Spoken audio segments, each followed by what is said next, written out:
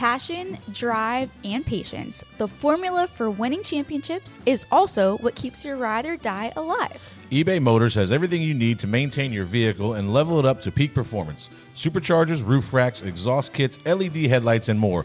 Whether you're into speed, power, or style, eBay Motors has you covered. With over 122 million parts for your number one ride or die, you'll always find exactly what you're looking for. And with eBay Guaranteed Fit, your part is guaranteed to fit your ride every time or your money back. Because with eBay Motors, you're burning rubber, not cash. With all the parts you need at the prices you want, it's easy to make your car the MVP and bring home huge wins. That's right. Keep your ride or die alive at ebaymotors.com. Eligible items only. Exclusions apply. You could spend the weekend doing the same old whatever, or you could conquer the weekend in the all-new Hyundai Santa Fe.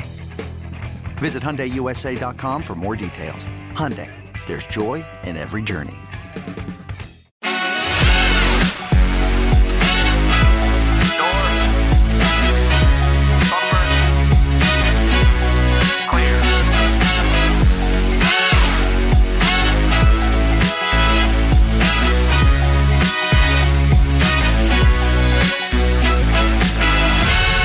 Hey, what's up, everybody? I'm Brett Griffin. This is Door Bumper Clear, presented by OfferPad. We're back from the Roval at Charlotte with a lot to discuss. We'll talk the late caution for a sign, Cole Custer helping his teammate out, playoff eliminations after Byron's points penalty is reversed, and more. Here we go. Troubadour.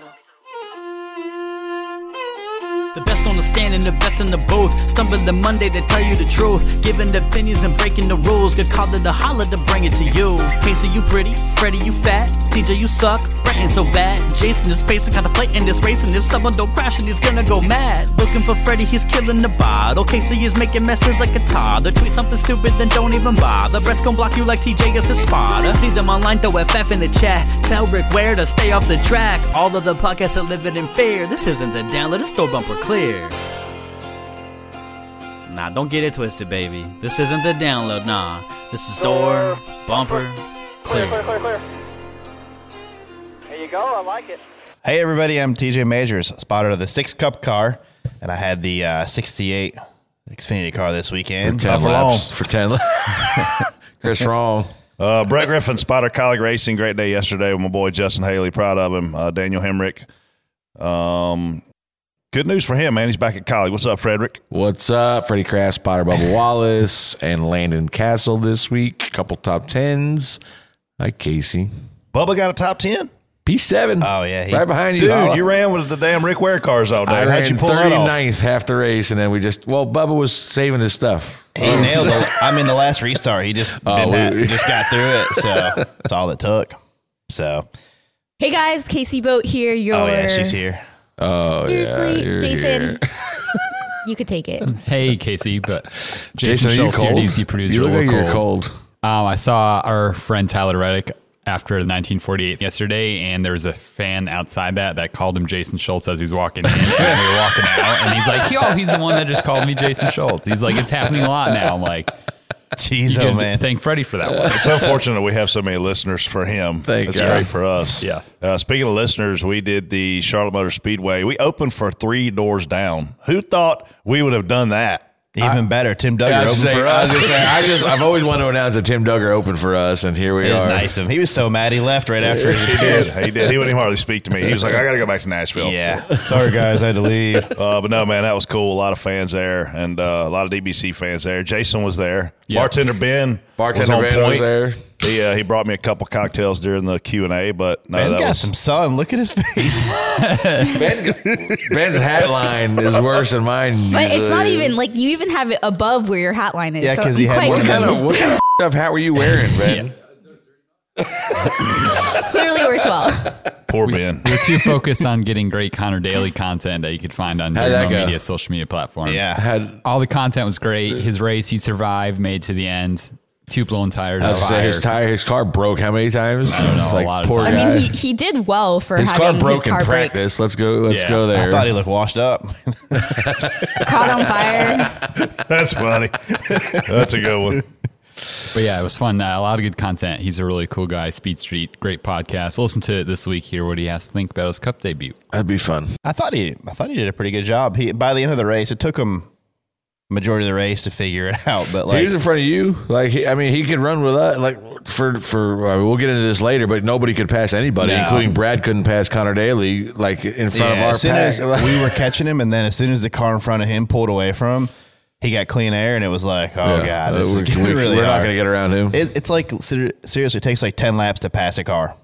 Bubba got 10 laps is 20 minutes. Bubba got frustrated. At one point. He's like, I just don't know how to pass anybody. I said, well, good news is nobody else does either, because it's terrible. He was behind us too. We were all stacked up there. All just couldn't go anywhere. not go anywhere. Yeah.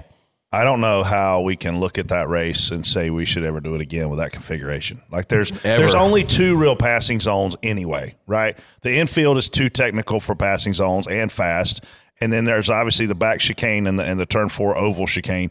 But they're going so fast there, they can't even pass at that point either. I don't think it's the configuration. I don't. I think it's just the car. The car, yeah. I think it's it used to be. Last year was better than that. Like, yeah, I think it's the car because, you watch you watch a V8 supercar race, and those guys are all over each other making passes, but they also they're up off the ground, smaller tire, way more horsepower.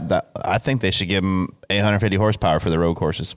I agree with you 100%. They should have 850 everywhere. Yeah, what I'm saying, at least at the road courses, and maybe some other adjustments too, even short tracks like they've talked about.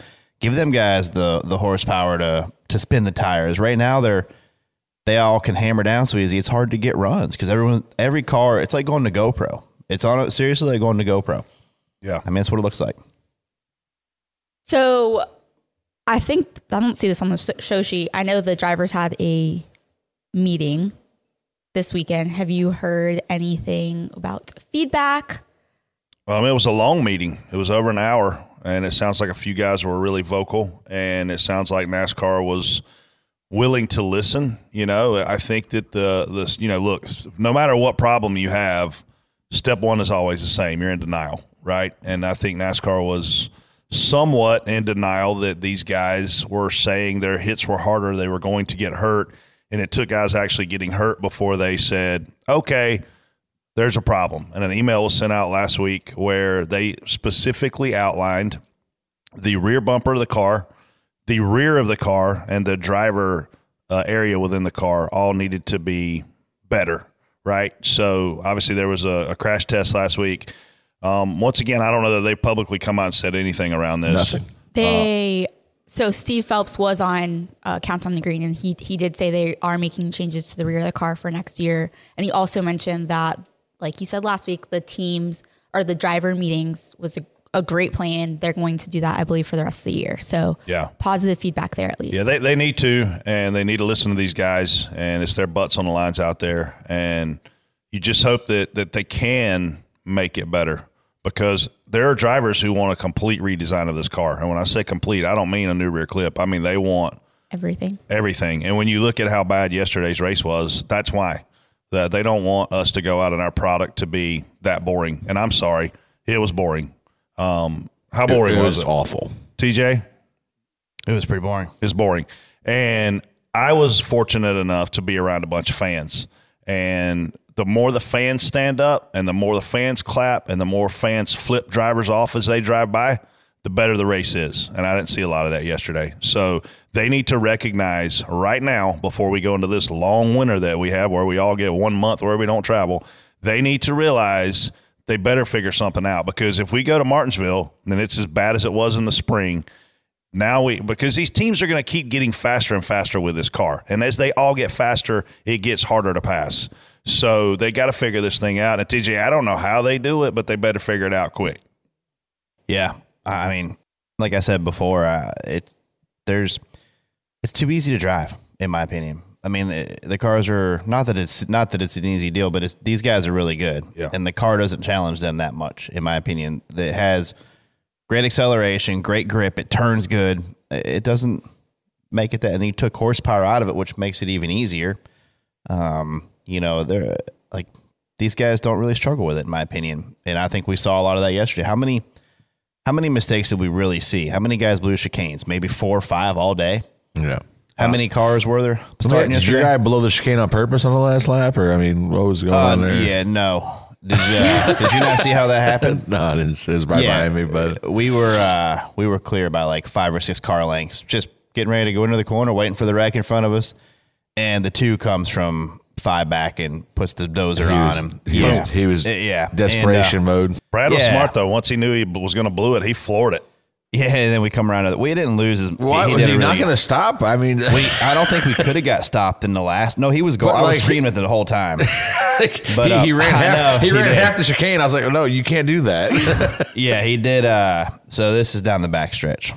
Hold on, we're going to watch a video. This is a visual podcast now. EJ's always watch this. Got the data. Boom. Oh. He sent you. Floor it. Are you going to wreck him next week? I would have waited right then. The dog food out. just get him right that minute. Dog food had another run in. But no, to your point, man, there weren't a lot of guys missing chicanes. The reality is turn 1 on restarts is ridiculous. It's not Indy ridiculous, but it's ridiculous. So yeah, that race desired a lot for her. My biggest issue, going back to Casey's point about this meeting, is like I feel like they're kind of admitting they're never going to get this car as safe as the last car. That's a problem. That's an issue. You know what I mean? The rear clip design will never be as safe as the last car. Just because essentially, like I talked about last week, the rear clip in the old car was there to hold the fuel cell in. You know, the rear, you had chains to hold the rear end up. Like that. This car has independent rear suspension, and the fact that we can literally never get the rear of this car as safe as the last car is an issue. So these guys talked about last week, we're taking a step backwards in safety. They're not wrong. I don't know if I agree with they can never get there, because I've seen a lot of things. I've seen a lot of things change, and there's other ways to probably approach it. So the thing that took away from this meeting was they're talking about we're gonna make the rear bumper cave more or make the rear bumper safer. The bumper is usually not the problem, in my opinion. How many times do we see wrecks back in the day? You back the car in, the rear clip collapsed. Either it would fold down, drag on the racetrack. Mm-hmm. It would fold up to the rear window. It would collapse. The back of these cars are too stiff, but I think there's ways to improve. I mean, they're trying. I'll give them that. But you heard, I think it was Larson came out of the meeting and said, we've seen the data, and the data is better, but it's not as good as it was. Sure. That's the first thing. These guys don't want to take any step. It's safety. Like since 2001, the whole time. Since 2001, we pride ourselves on we've made this sport safer. It was reactive then, but now, like, you can't take a step backwards. There should never be a comment that goes, okay, well, we're making a step in the right direction, but it's still not as safe as the last car we had. That's unacceptable to me. I don't know how they can look these drivers in their eyes and feel good about what is on the racetrack right now from a safety perspective. We know, I mean, we flat out said a few weeks ago, the drivers are scared. Here's the thing that gets me is we're admitting we have an issue, but we can't do anything about it. So how many times have you seen somebody blow the entry to, it used to be turn 1, now it's turn 3, and spin out and back their car into Phoenix or Martinsville? If these guys get hurt now, if somebody backs in the wall in the next 3 or 4 weeks, that it's potential for injury, and you're admitting you have an issue. Like I don't know. I don't get, man. Look, Kurt Busch, how long's he been out? Since Pocono. I mean, that's 8 weeks. 8 weeks, 9 weeks. Something. I mean, I that's a really long time to be out with a concussion. It's a really long time to be out with a wreck that he had, because we know that wreck was not violent compared to other wrecks that we've seen. You know, Alex Bowman, obviously he's out right now. If I were him, there's no way in hell I'd come run these 2 mile and a halves. If he's going to come back, and I don't know that he is or is not, there's no way I would come back for Vegas. There's no way I would come back for Homestead. If I'm going to come back. Yeah, he won Vegas, first Vegas. He was a winner. I thought. But, man, talk about why risk 2023 at this point? And think about how many drivers, we know this for a fact, whether people want to admit it or not, how many drivers have had concussions are not willing to get out of the car. Like that's why I give Alex a lot of credit and Kurt a lot of credit. Kurt probably had no choice, but like Alex, you know, there's a lot of people that have had these wrecks that are not willing to get out of the car. You know, they're just I not think going to that's say always anything. been that way, though. Oh, 100%. There's a lot For behind years. why. I think that's across racing in general. For Yeah. years. I mean, Chad had a horrible concussion and was supposed to make his Indy Lights debut. And the only reason why he couldn't is because his symptoms got so bad that he had to stay in a dark room for a while. Here's what I'm going to give credit to J.R. Houston because he brought this up to me yesterday. Why do we not just say these guys have concussions? Like everything is Kurt Busch is out because he has concussion-like symptoms. Alex Bowman has concussion-like symptoms. No, they got concussions. Yeah, like right. they're concussed. Yes. Like I have concussion-like symptoms this morning when I woke up, but I didn't hit my head. I don't think. But you didn't have a concussion. You wouldn't know if you did though. You might have. So as a spotter, knowing how dangerous, especially these next few races are, does your strategy change a little bit in some of the aggressive moves that you guys make, especially? No, because we're racing. Like if you're on the racetrack, you're going for it. Yeah, competitive takes over. Spotters don't get concussed. I meant for the driver. I've never felt one hit that Just have to make a dick comment. I don't know. Some of them hit hard enough that I felt like I felt it on the roof. I think there were some hits yesterday on the spotter stand. It sounded like. Was there? Yeah, I heard Please it. share. There might have been one. Who? I don't know. Just heard about Do it. we need to get some more drinks? It was down on your end. You should have seen it. I do. Oh, I was. I'm just glad you weren't in the middle of it. Because last time I might have been. Because last time I had to intervene when you were in the middle of one. I need to know. Please tell me. Where who were we this at is. that day? Talladega. Talladega. Yeah. Talladega. Where I saved TJ's ass. Silly season, I feel like, is almost over in terms of driver announcements. I know it's been kind of all that hype. Now we're who done. else? Who's Kaulig on the Racing, list? Kaulig Racing just dropped a lot of bombs on you. Yeah. They Yep. dropped Chandler Smith to the Xfinity car, obviously AJ, taking the place of or, AJ. AJ to yeah. Cup, which is a big deal. It fills that 16 seat, which was kind of a hit or miss car. And then obviously you got Daniel Hemrick coming back in the Xfinity Series. So I don't feel like in either series, in either top tier series, and I don't follow the trucks that closely, that there's a lot of more driver moves to be made. Spot on to Kaulig Racing for doing what they're doing, man. AJ, complete stud yesterday. Obviously, in my mind, the best road racer in NASCAR right now. Saturday. I mean, dominated. Saturday dominated. Four in a row. Yesterday That was race. stupid fast, and just once he didn't have the lead, it was crazy. I mean, he's half second slower. Same running as around. everybody else. Same as everybody else, right? But I feel like probably the last domino to fall here is around Kurt Busch, Tyler Reddick, John Hunter Nemechek, who ends up in that 45 car, and I'm assuming it's going to be the 45 car.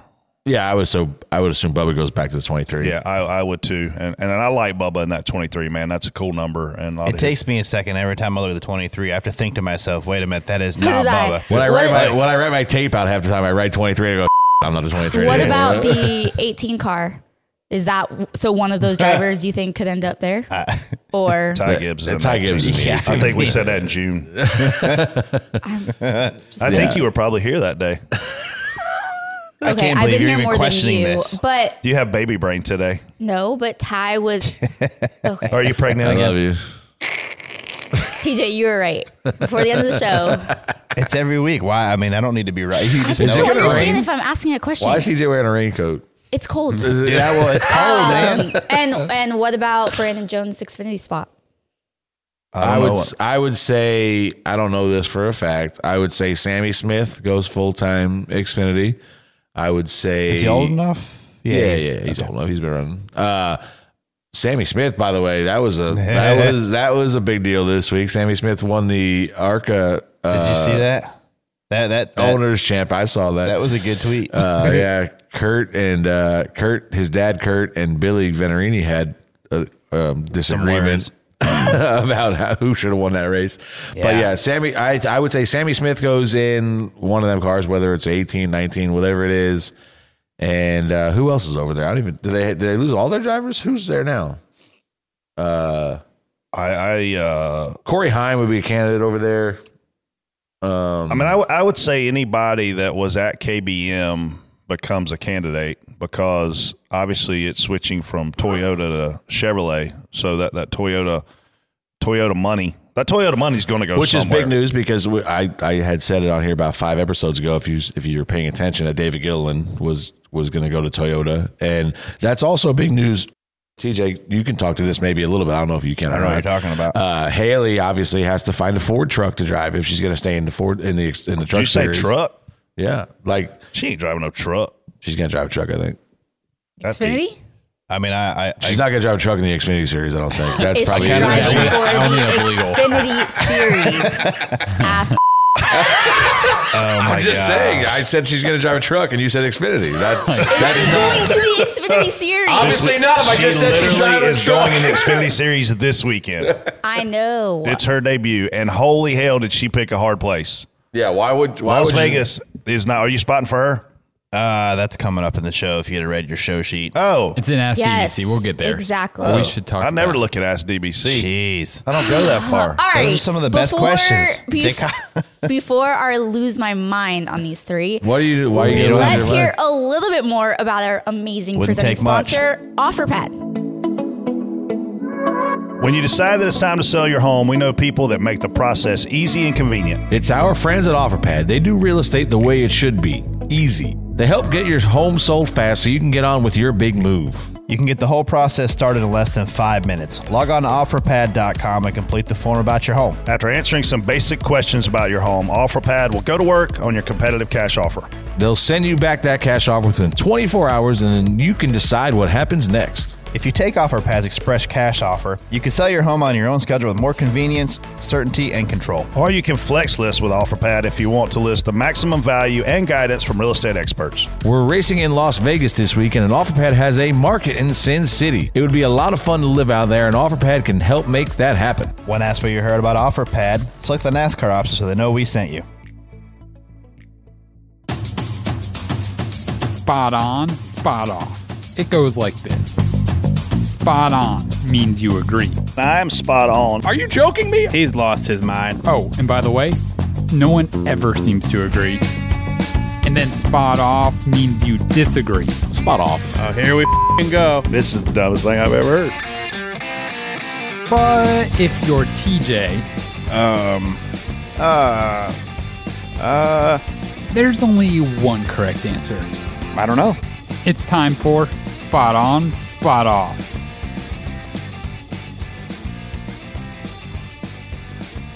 Spot on, spot off. NASCAR throws a caution for a sign on the track with 4 laps to go that Chase Briscoe said was there 20 laps ago. Freddie, spot on, spot off. I believe Chase might be exaggerating a little bit. There was a sign. So I seen a sign fall off that ended up on the curbing off of turn 6. Like it ended up on the rumble strips. No need for a caution. This one, when I seen the caution come out, I looked and it was there. Another spotter told me it had been there for 2 laps. I was going to say about 3 because yeah. I saw it and we were going around it, but it wasn't 20. You don't think it was 20? You know how long it was 20 not laps 20. is? It probably seemed like 20 laps as long as you're riding behind somebody, but Briscoe should just be quiet because this worked out for. I mean, I'm sure he said this in the moment, but it worked out all well for him. Like he's in the playoffs. He'd work thanks to Custer. Where's Custer? As we talk about Custer later. Yeah, it's in the list as well. But yes, it was not 20 laps. It was there though. I mean, and I saw a sign fall off, and we knocked it off the racetrack for a while. Was that the same one that came back on the racetrack? Or, I mean, surely it wasn't a whole sign. It was like a piece of, so it must have been different then. I'm spot off because I don't know. We rode more laps with a tailpiece falling off a car that was going to come off than we did. You can't say that. That's Chase. You can't say that. I don't know. It was in the track. I don't think it's going to cut a tire. You had I think you had to throw a caution for it. Yeah, It was in the lane. It was in the middle of the racetrack. Showed it for a fairly long time, and there were a few cars hitting right at the edge. I don't know what damage. It was right in the middle of the damn track there at the end. Like it was right in the middle. So I just why 4 to go? Can we talk about the real problem? No, what's that? How the hell did the sign end up on the racetrack? Did you not see all the signs in the front of the car? Can we talk about the problem? How the hell are signs ending up on the front of race cars? Who in the hell? How is anybody? And I hate to keep blaming these guys, but how is a sanctioning body? Do you allow this to keep happening? Change the way you're allowing these road courses to do signs. It's no different than when we showed up at Indy and we had a ramp on the backstretch and they realized, hey, we have a configuration problem. We have to fix this, and they fixed it. Now we have a sign problem. You should not have guys that have billboards across the front of their nose. You should not have signs laying in the middle of your racetrack. It is your job to keep the racing surface clean. Stop letting. That's what they did. They cleaned it up. Well, you can't let it happen to start with. I think they should put more signs out there. We're literally at a cutoff race with 2 laps to go. It felt like maybe it was 3. It was 5. 5. By the time you went by green, there were 2. 3. So we literally stopped the race with 5 laps to go at a cutoff race for a sign. Yeah, we were close enough to the end, though. What? That's why that was my problem. Is we were close enough to the end that I realize almost you're saying you let it go, but you can't let it go. I know. There's a sign get laying it. on the racetrack. What happens if the sign flips up and gets on second place's grill, What and happens then if a he's bumper got a comes pit, off? or he can't see? But the problem is this: why in the world are we in this big Game 7 moment and we let a sign? Yeah, I know what you're saying. A piece of billboard. It shouldn't be a factor. Listen, I mean, there was Dude, and hell no, it shouldn't be a factor. There was 2 when that sign was on the racetrack. There was 2 different guys advancing that ended up advancing. You know what I mean? Like yeah. that's It how flips big that things. is. I mean, that when that sign fell off on the racetrack, I think Larson was in, and I think Cindric was in. And Chase Elliott was winning, and there were a bunch of other scenarios that everybody was happy and with. Now you end up with Bell in, and you end up with Briscoe in, and it's just you can't have that. A billboard that should have never been there changed the entire playoff. 100%. The entire playoff. It's not. That is where people need to be upset. They don't need to be upset that the caution was thrown for this thing. They need to be upset that it was out there to begin with. And not only was it out there then, it was out there a bunch all weekend. Oh yeah, I mean, what's his name? Well, Sargento Cheese was that Palicki? I feel like he made a campaign about it after Road America, driving around with a Sargento Cheese box on his front of his car. Nielsen ratings for some of these sponsors should be. I'm sorry, amazing. It ain't funny to me. It's serious and it needs to be fixed. I'm serious. I'm mad about it. Are you sure? Yeah, I'm sure. He's mad. Are you mad, like bring the caution out, intentionally mad? I'm madder about this than I was about Carson Hostfire racing like an idiot. All right, moving on. What a Chase punk. Elliott and AJ Allmendinger's moves on the second to last restart that ultimately cost them both the victory. Brett. Obviously hard racing. You know, these guys stayed out on older tires. AJ is clearly, clawing, trying to get everything he can to get himself and his team a win there. Elliott's strategy was spot on. Clearly had a huge lead before we brought the caution out for the billboard laying out there. But, once that caution comes out and once you've got those 2 zones on a restart, obviously turn 1 is one of them. And then the chicane on the backstretch is the other one. Like, all hell breaks loose in those places. Oh, I know. I'm assuming Chase did 2 tires or something? Chase didn't have tires. At all? No, he stayed Just out. fuel only? I mean, when he pitted under green? Yeah. Oh, I don't know what he did there. I mean, he jumped like 5 seconds. He had to do something. He was way out But front. he was one of the first ones to pit. And we were not in our window yet as a team. We had to run a little bit longer, and it cost us a spot as well. Yeah, I We were think he running took fourth. tires. You would have taken tires because you had to fill your tank. You had to wait on So he just pitted that early? So I did notice we pitted a couple laps later than others that were behind us, and they jumped us so there was a little bit of speed with tires, but Big it wasn't time. because, just so you know, the tires weren't wearing; they were just getting hot. Yeah, and that's where you're making your ground up. Yeah, when the red flag came out, I actually was like, man, thank goodness. Like, obviously, none of us wanted a caution that were up front, but the red flag gave us a chance to do exactly what you said, at least cool our tires down, because we were at a major tire disadvantage. Obviously, Christopher Bell came on new tires and won the race in a must-win situation. But can we talk about how the red flag was all your fault? My fault? Yeah. What'd I do? Did you rip the Brett curb came up? with me. Brett came to me with about 5 to go. You jinxed it. He came to me with 5 to go in the race and said, "Hey, good news. We can make it to Bodie's baseball game as long as the sun stays green."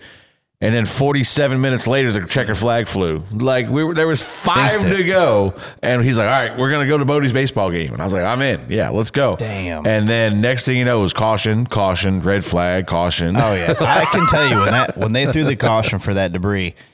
I knew there was going to be more. Oh, full-blown disaster coming. The same thing that always happens. Yeah, at these how places. about the big wreck getting into one that they just there was 7 cars parked in the cars wall. everywhere. piled in to turn one barrier.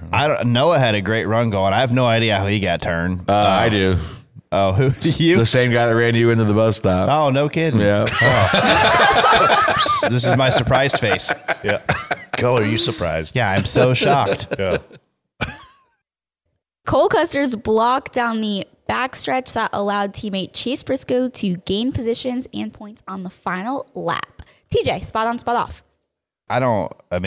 I think he definitely lifted early, but I think Briscoe was going to take it. He was going for it. Yeah. If that 41 was there, he was going to hit him. So, maybe the 41 I don't think you're thinking about there's no way. I don't think so either. I think Chase thinks this down the back straightaway. Chase was going into that chicane thinking, I've got to pass these guys. I'm going to do what if I wreck, I wreck, but I've got to clear these guys. But could his spotter have said, hey, Chase is in a pretty sticky situation? He could have, but I'm sure he didn't. Yeah, I don't. Honestly, I didn't. You're not thinking about that stuff early. You're never. Oh, Brett, you're trying to get everything. Brett has you altered can. The outcome of playoffs in his past, but you're just never trying to get everything you can. You're never going to be like, hey, hold the whole field up so Chase can pass you. I don't think. I'm spot on for what Custer did. It's his teammate. I'm spot off for the fact that NASCAR publicly said we're going to investigate this, and it's not going to change the drivers that are in the playoff. So why are we looking at it? What are you looking at? Maybe I think you make the call. You make the call right there. What they said was they're not going to affect the 8 that are in the playoff. So maybe we add Larson. Maybe like we put Jeff Larson Gordon. back in there. Oh God, yeah, we can have it. Hey, man, Rick Hendrick can make magic happen. I don't know if you know that. Did you see that last week? Saw it last week live. This could be. No, we're going to investigate it, but we're not going to do anything to the 8 playoff drivers. Okay, awesome. Hey, just I'm gonna keep an eye on you. Not gonna do anything, but I'm watching you. Freddie, thoughts? I just gave my thoughts. What do you want me to say? You don't have any would notes. you like me to say it again? Hold on, I'll say it again. No, so good. Custer wasn't thinking about this in the moment. William Byron's points penalty is reversed, and as a result, he advances to the next round over Kyle Larson, Austin Cindric, Daniel Suarez, and Bowman. Freddie, spot on, spot off. So one thing that I will say about this that I've seen people go crazy over was NASCAR has nothing to do with the appeals panel. I promise you NASCAR wanted to give William Byron a 25-point penalty. And the appeals panel, is not NASCAR, it's a committee. Pinellas is always on there. I don't know what he's got going on, but it must not be much because he's always in there. But yeah, so listen, it is what it is, and they got it overturned. You could tell it must have been a wording issue because the day after they overturned this penalty, NASCAR changed the rule book to include different wording in whether you spin somebody, however that word was worded, but they changed the wording because it's going to cover this now, I guess. But yeah, listen, it is what it is. And the thing that really bothers me is this should have happened. The Byron appeal should have happened before Talladega. 1,000,000%. Because people race differently at Talladega based on William Byron's point standing. And you don't, if you're thinking now you come out of Talladega and he's whatever it was, 11, 12 points behind. Now he jumps you and he's 14 points ahead of you. Yes. Like that. You call your races differently. You call your race a lot different not knowing where William Byron's point stature is. So if you're going to do this, you have to have these hearings the week of the penalty. Like you can't put it off a week in the playoffs. Yeah, that's I'm spot off for changing it as well. I don't know what was, maybe there was some wording. I don't know what the difference was, but a guy still went up there and wrecked another guy under yellow and cost him points, and you give a penalty, and I thought the penalty was fitting. I mean, you don't mess up the show under yellow like that. I mean, I thought it was fitting. What does another, what did they advanced, they made it 25 to 50,000? It went 100 50 to 100. 50 to 100. What the hell do they care? you're essentially charging them $50,000 to contend for the championship. Like, what does that matter to them? Like, that it's $50,000 is a drop in the. But what's it, Brett? You know this better than anybody. What's a per race sponsor in the Cup Series at Hendrick Motorsports? It'd be north of 300. So you're talking about $50,000 is a drop in the bucket to get back in the playoffs. I bet it's 200 more than that. I would think it's more than that. It's probably $500,000. No, don't get crazy. Here's the financial side of it. When you move up a spot in the points, it is a massive pay increase. One spot is worth tons of money, right? So for $50,000 increase in penalty, every team in the garage would gladly play. They just made that back and more. They would gladly pay $50,000 for 25 points. Even where I'm at, I would pay that because you're going to get it back in the point fund money. You get back in the point fund money. The problem here goes back to... We paid 100 to give 100 points. The problem here goes back to the officiating. You didn't officiate it when it happened. You said after the race... They didn't see it. You said after the race you didn't see it. Then you reacted to it. And now it's a complete miss for what happened in the playoffs. It's a complete miss. It's no different than the billboard laid on the racetrack. It completely changes who's in and who's out of this top 8. So I am 1,000,000% spot off on the committee not upholding this. I would hope NASCAR is very upset about this. I'm glad they fixed the language in their rule book. But it comes back to they can't miss it to start with. What is going to stop somebody now? Like we talked about this. You brought it up the week it happened. What's going to stop somebody from spinning somebody out under caution at Phoenix? Just $100,000. It's $100,000. Would you talk about one spot in the playoffs? What's the championship worth? Oh, you know what I mean? Like, obviously, I don't think that's going to happen. But you've just opened this can of worms to where you're gonna find these guys $50,000 or $100,000 to spin somebody out. When they came out with the penalty, I instantly thought, "Whoa, that's going to stop these guys from doing that." Now it's like. Never mind. Just kidding. Yeah. Well, continuing on the topic of penalties, NASCAR president Steve Phelps says it's ridiculous to think Kevin Harvick's 100 points fine and Rodney Childers' suspension for modifying a single source supplied part was punitive. Ooh, TJ, spot on, spot off. I don't think they... Rodney and Kevin seem to think it wasn't ridiculous. I mean... hold on a second. All right. Do you think that something was wrong with their deck lid? I do. I do too. I would assume so. Okay, here's where I think the suspicion comes in. Do you think it was random that Kevin Harvick was the random? No. Casey. No. Casey, you're supposed to be the one kissing their ass. Here's the only way you can be transparent right here. They're not good at this, okay? They're really not good at this. Lately. The only way you can be transparent is when the race is over, there is a drawing, and the randoms are transparently visible to me, to you, to Casey, to Jason, to all the drivers, to all the media, to everybody. If you're coming up with a, quote, random, right? Yeah. On the heels of Harvick being very vocal about your parts, being very vocal about your safety, it doesn't look random. So what you need to do is be transparent with your random. The random usually ends up being somebody that was hauling ass. Yeah. Well, but somebody that was hauling ass didn't finish in the top 5. Like that's like right or wrong. Like or somebody that's fussing or about somebody that's made loud noise that we listen to me. I'm going to tell you a factual story. Elliott Sadler flipped at Talladega, okay? He got out of the car and he was fine. He got to the care center and he was fine. They told him they were going to give him an IV.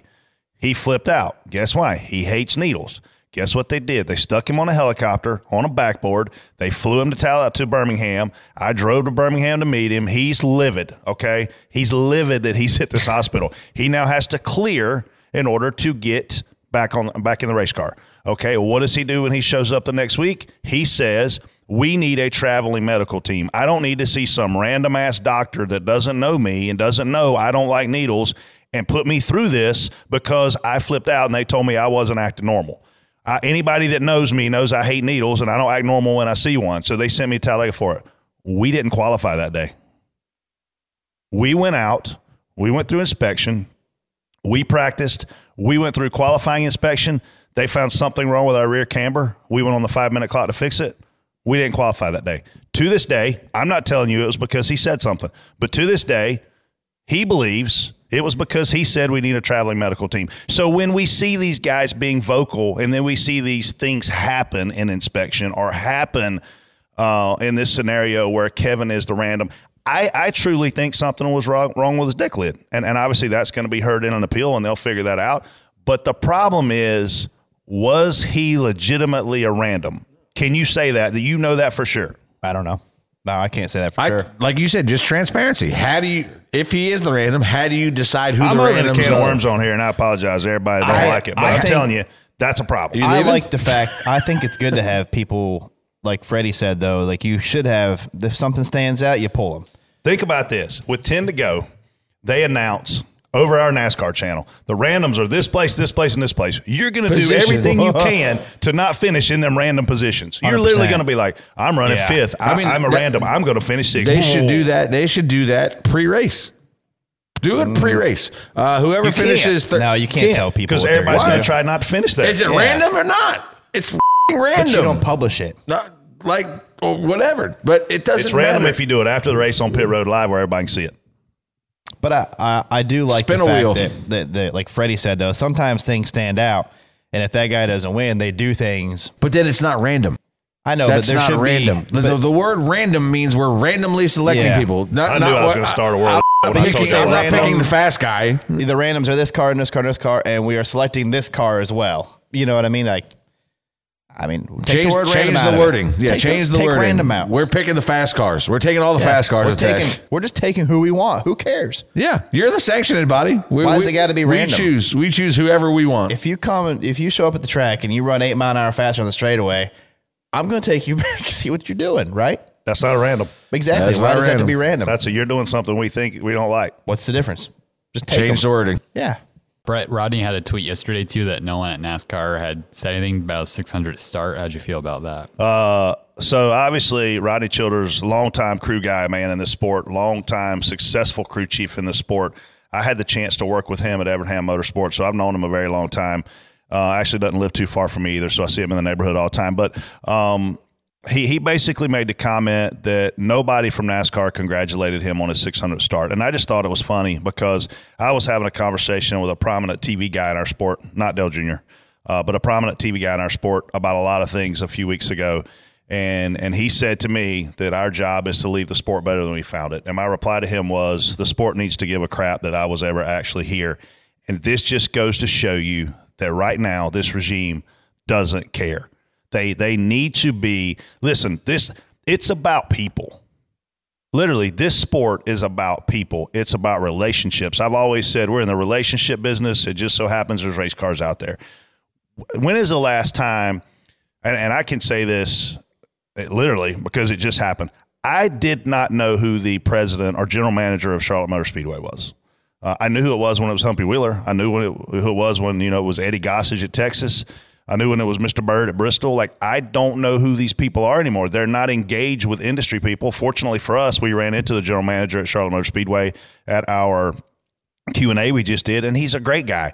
And I got to share some of my ideas with him. And I think that's where, as an industry right now, we're missing it. These guys go into the trailer and they go into the booth and they don't spend time with those of us that pour our hearts and souls into this and travel 40 weeks a year and are willing to miss our kids' baseball games and dance recitals and soccer matches. And I know all you guys listening going, oh, yeah, you got it so bad, Brett. I'm not saying I got it bad. I'm saying I pour my entire life into this job and into this career, and some appreciation on their side would be nice. What happened to Casey Kane when he got sick and left? Who?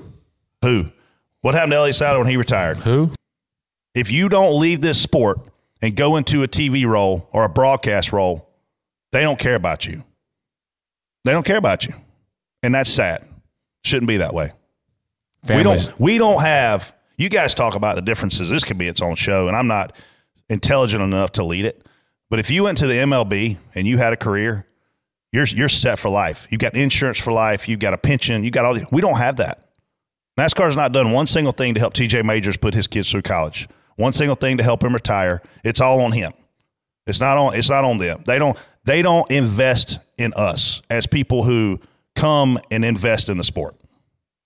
This is the way it is. And if that hurts your feelings, I'm sorry. I'm not lying to you. It's the way it is. It's always been that way. I've been doing this for 23 years. I've not received one single dollar, nor will I ever receive a benefit from being a NASCAR person. It's not there. So what Rodney's saying is his feelings are hurt. And he publicly saying that, that's a big deal.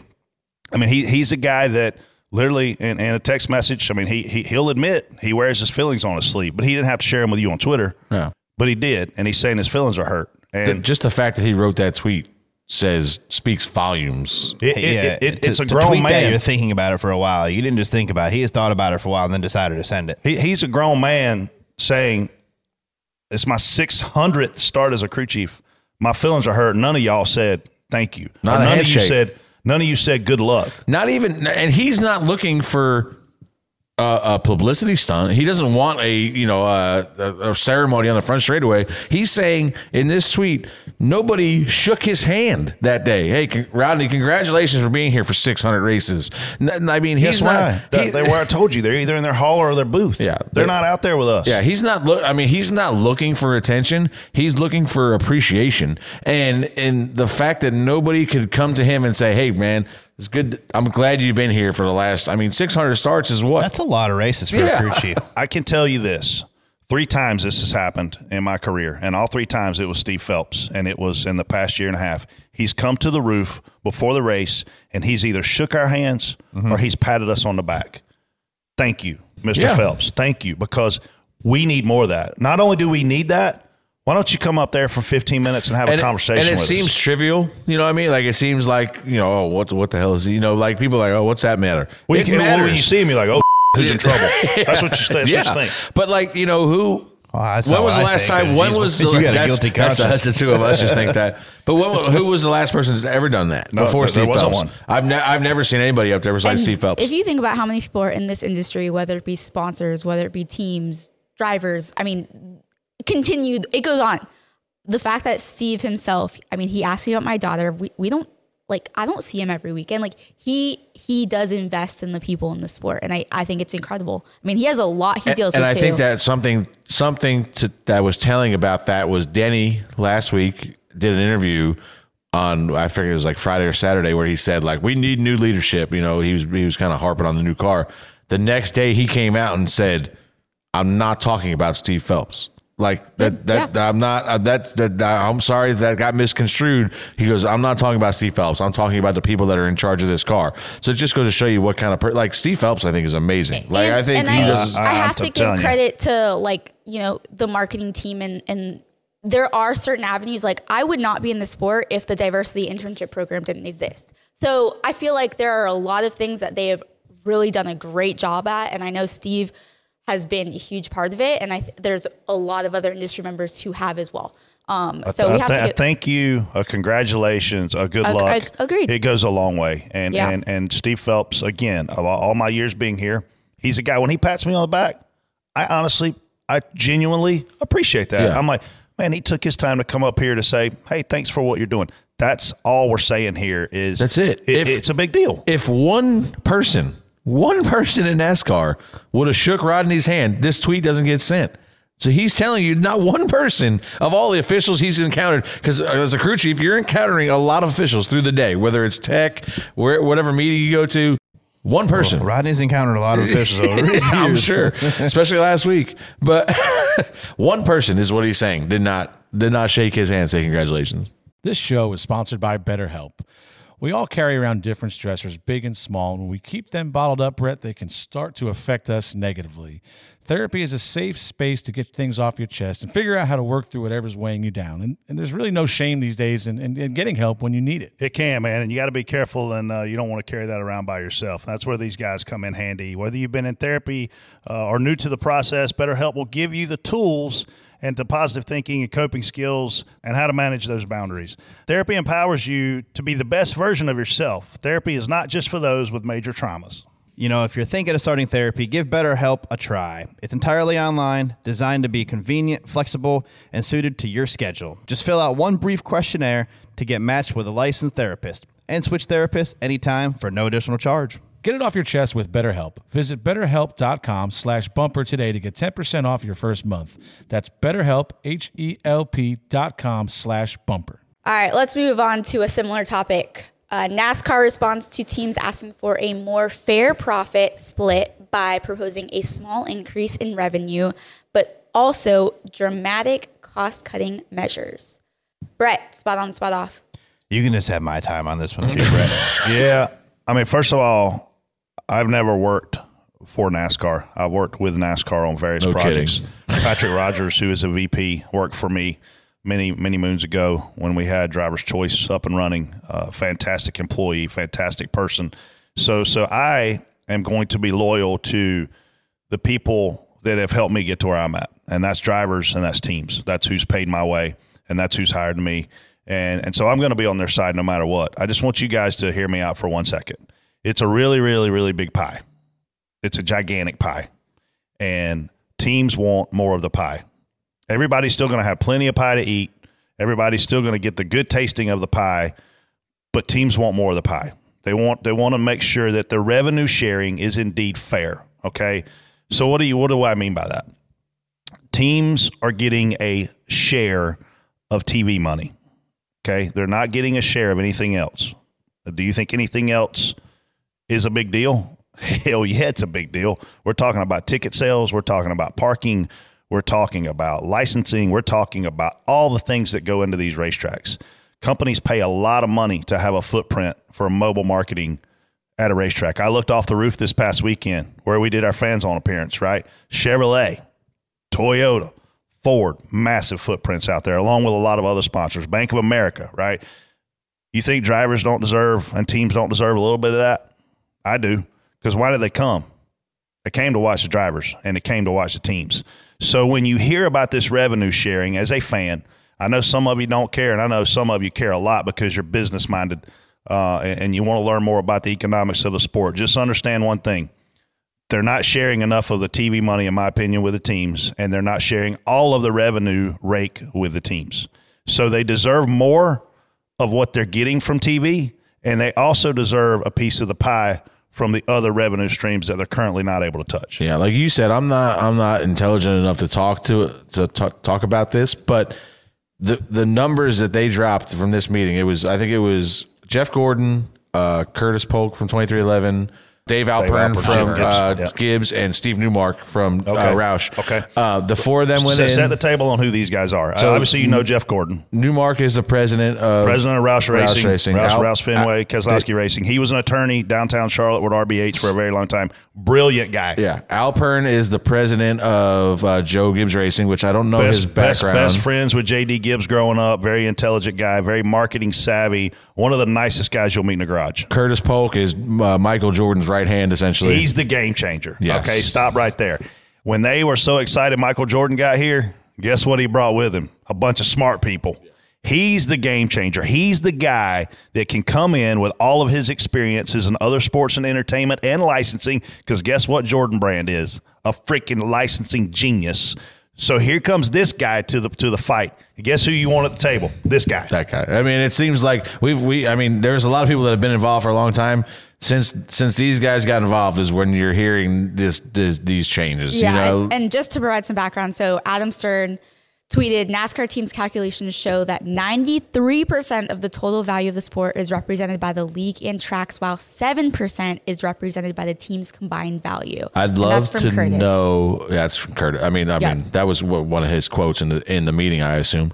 I'd love to know what those numbers look like in the rest of the professional sports. Like, I don't know that. You don't have to wonder, because you have not no name guys. You have guys you've never heard of making $30 million in the NBA. Yeah. A year. Think about what NASCAR needs. We need $12 to $15 million right now, plus your driver's salary, to run a super competitive cup car. You got guys in the NBA making that aren't big name guys. Yeah. Like it's the economics of our sport needs some adjustment. I was texting with a guy this morning. He's an IndyCar guy. He also used to work in here, and he's like, man, there's no way this NASCAR TV deal is going to be big as the last one was. Bull. It's going to be bigger. It's going to be way bigger. Live content is at an absolute premium right now because everybody is streaming and everybody's doing all these other things. If you want somebody to watch something live on TV, it almost has to be a sport. And Adam Stern just tweeted the exact same thing, that NASCAR is interested in possibly selling a slice of its next media rights package to a digital streaming company. Just another example of how the league is reimagining huge parts of the business. That goes to that follows the NFL model of selling their Thursday night game to Amazon Prime. Like you can't watch that game if you don't have Amazon By the way, Prime. I tried to return last week's game at Kohl's and it didn't work. My God, what a terrible game that was. Do you think that with that 93-7 split, the fact that the charters are really primarily the that's all the value for the teams. So it's a little misleading because it's just charter based value, right? But that's all they're getting. Look, I'm upset. I mean, there are drivers out there. There are Cup drivers out there that are in the top 30 that aren't making $1 million a year total. There are drivers out there in the top 30 that, their base salary. I'm sorry. Owners are going to get mad about this, and I don't care. But you can't tell me that a driver in the top 30 in the Cup Series doesn't deserve $1 million base pay. You can't tell me that. I'm never going to buy into that because – he or she did a lot to become a Cup Series driver, and there's no way in hell I'm going to support them not making enough money. I'm not going to support a guy in the Cup Series only getting 10% of his top 10s. Yeah. I'm not going to support a guy that has a salary cap that he's hitting June. I want my guy to be hungry. Yeah. I don't understand how, and the reason we've come this way is because this is not the team's fault. We're so reliant on team sponsorship that we can't afford to pay these guys what they deserve and what they need. And so this is a shot. The teams don't deserve in this new deal $1 million more per year per car. They deserve more than that because, again, remember what I told y'all. This pie is big. It's billions of dollars. What we're talking about here is $40 million increase. No, that ain't right. Give them some money. I mean, you brought up the NBA, and the perfect example is there's guys in the NBA, their job is to shoot 3-pointers. You look at a guy like Kyle Korver, you look at a guy like JJ Redick. Their job is you sit on the bench, and when we need to make a big shot, we're going to bring you in, and they're making $10, $12, $15 million a year. Like, could you imagine you got AJ Allmendinger? You know what, AJ? You sit over here all day long. We're gonna just bring you in for these road courses. 6 races. Yeah, I'm gonna pay you $10 million. You're gonna just run these road courses to benefit my team. Like that's absurd in our world, and it's not in every other world. There were guys, and there are guys who make $10 million plus driving race cars in the Cup Series, and they deserve it. How many of them guys are still out there? Oh, 2, maybe 3. Not what it was. How many was there in 2008? God, 20. Oh, there's a bunch. Yeah. I lived those days. I ran with those guys, and TJ did it too. We helicoptered everywhere. We limoed everywhere. We flew private planes everywhere. And now I bet there's 3-4 drivers still flying around on planes. I mean, you see guys selling their planes. They can't afford them. They can't afford them. You can't afford $5,000 an hour to fly a private jet around. And look, man, that's a shame because. And people will go, oh, God bless them, first world problems. But this is a business. This is a business. Listen, everybody that's listening, I want you to become rich. Yeah, everybody that's listening, I want you to make more money. I want you to go to your boss and tell them you want more money. And if they tell you to go get a new job, because I want everybody to do well. I'm not just parading around here saying drivers need to make more money. If drivers make more money, if drivers make more money, spotters make more money. If spotters make more money, the guys change. Everybody makes more money. The biggest thing I take away from this revenue sharing deal in NASCAR is, do you want to see the best drivers in the world in NASCAR? Because right now, I don't think you have that. I think you have maybe the 20, 30 best drivers, and you probably have 10 guys that are funding a team so then they get out there. This revenue sharing is... If they get more of the pie from NASCAR, they can afford to just go get great drivers. They don't have to rely on sponsorship. They don't have to rely on daddy's money, quote unquote. Bunch of daddy's money out there. They can go get Ryan Preece is a Cup driver. Ryan Preece could be a successful Cup driver if he had the right opportunity, but he's never going to get that chance because he doesn't have money right now. I think what Justin Marks is doing right now, bringing drivers from other sports. Their business model, as I've been doing some research on it, is very impressive. And what he's bringing to the sport, I feel like, is a good model that we could be all learning from. But Project 91 is a really cool endeavor. But I mean, to Freddie's point, I was fortunate enough this past weekend to meet a guy I love to watch race, Jonathan Davenport. And I mean, he's made more money this year. Holy cow! Listen to me. This guy's made more money driving a dirt car. Okay, his car has collected over almost $2 million in winnings. They still got 5 or 6 races left. He's made more money than a lot of guys in the Cup Series. I didn't say some guys. I said a lot of guys. Okay, he's a dirt track driver. Now, again, if we're going to go to Bristol, who are you going to hire to drive your dirt car? It's going to be a guy like Jonathan Davenport, not necessarily him. It should be. It should be him. But the reason these teams, Casey, to your point, can't do that is they can't afford it or they're not willing to spend money on it. So Justin Marks is going about this sport from an entire new angle, even graphically. His graphics, his designs are awesome. Like, I think he's doing a lot of things really well. But all those things that you're talking about take money. That's why the teams want more money, is to be able to do things like that. They can do a lot with it.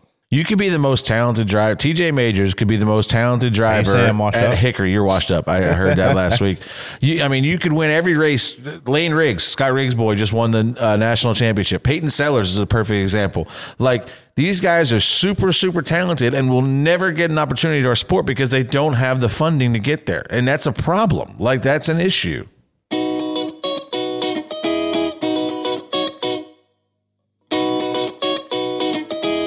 Hey, Door Bumper Clear fans, we want to give you 5 reasons why RacingUSA.com is our favorite NASCAR store for merchandise. First, RacingUSA.com has a wide assortment of driver diecast, apparel, hats, helmets, novelties, and collectibles for the sport's most popular drivers. Just in time for fall, they just received their limited edition driver collectible pewter Christmas ornaments. Less than 100 are produced for each driver.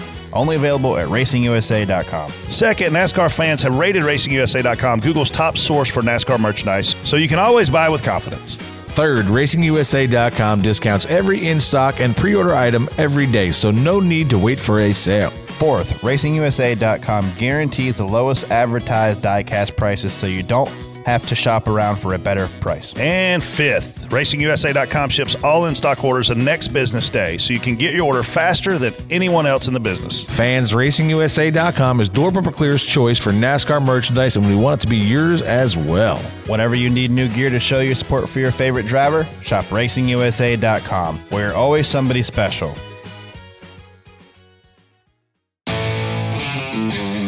Yeah, this is Andrew. I am the Brett Griffin Fan Club president of the Indiana chapter. Finally, yes! Way to go, Josh! Way to go! The data tells me that Bubba still sucks. Freddie, you can't see I just want to say, I'm not drunk. My great-grandma could outrun him, and she's 98.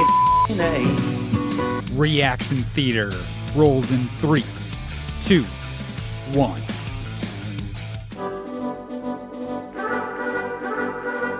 Hey, y'all. Long-time listener, first-time caller. Just got done watching the Xfinity race. Man, that was a pretty entertaining race. You guys talk about it all the time, but did you guys notice some of the no respect coming from the Truck Series up to the Xfinity Series? Man, some of these guys just running in the back of people. Joe Graff Jr., who the hell you think you are? The guy driving the number 4 car just plowing in the back of people. Unbelievable. And then you got Sage wrecking people for a top 5. I hope he gets his ass beat. Poor guy wants Sage to get his ass.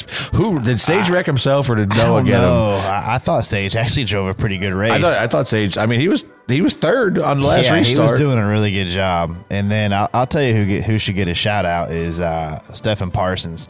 Until your car drove directly through him. I put the whammy. Listen, Stephen Parsons drove a great race last week. He drove a really good race this week. I'm sorry. He drove a great race this week. He drove a great race where he finished in the top 10, I think, recently. It wasn't Talladega, but no, it wasn't Talladega, was it maybe else. Texas?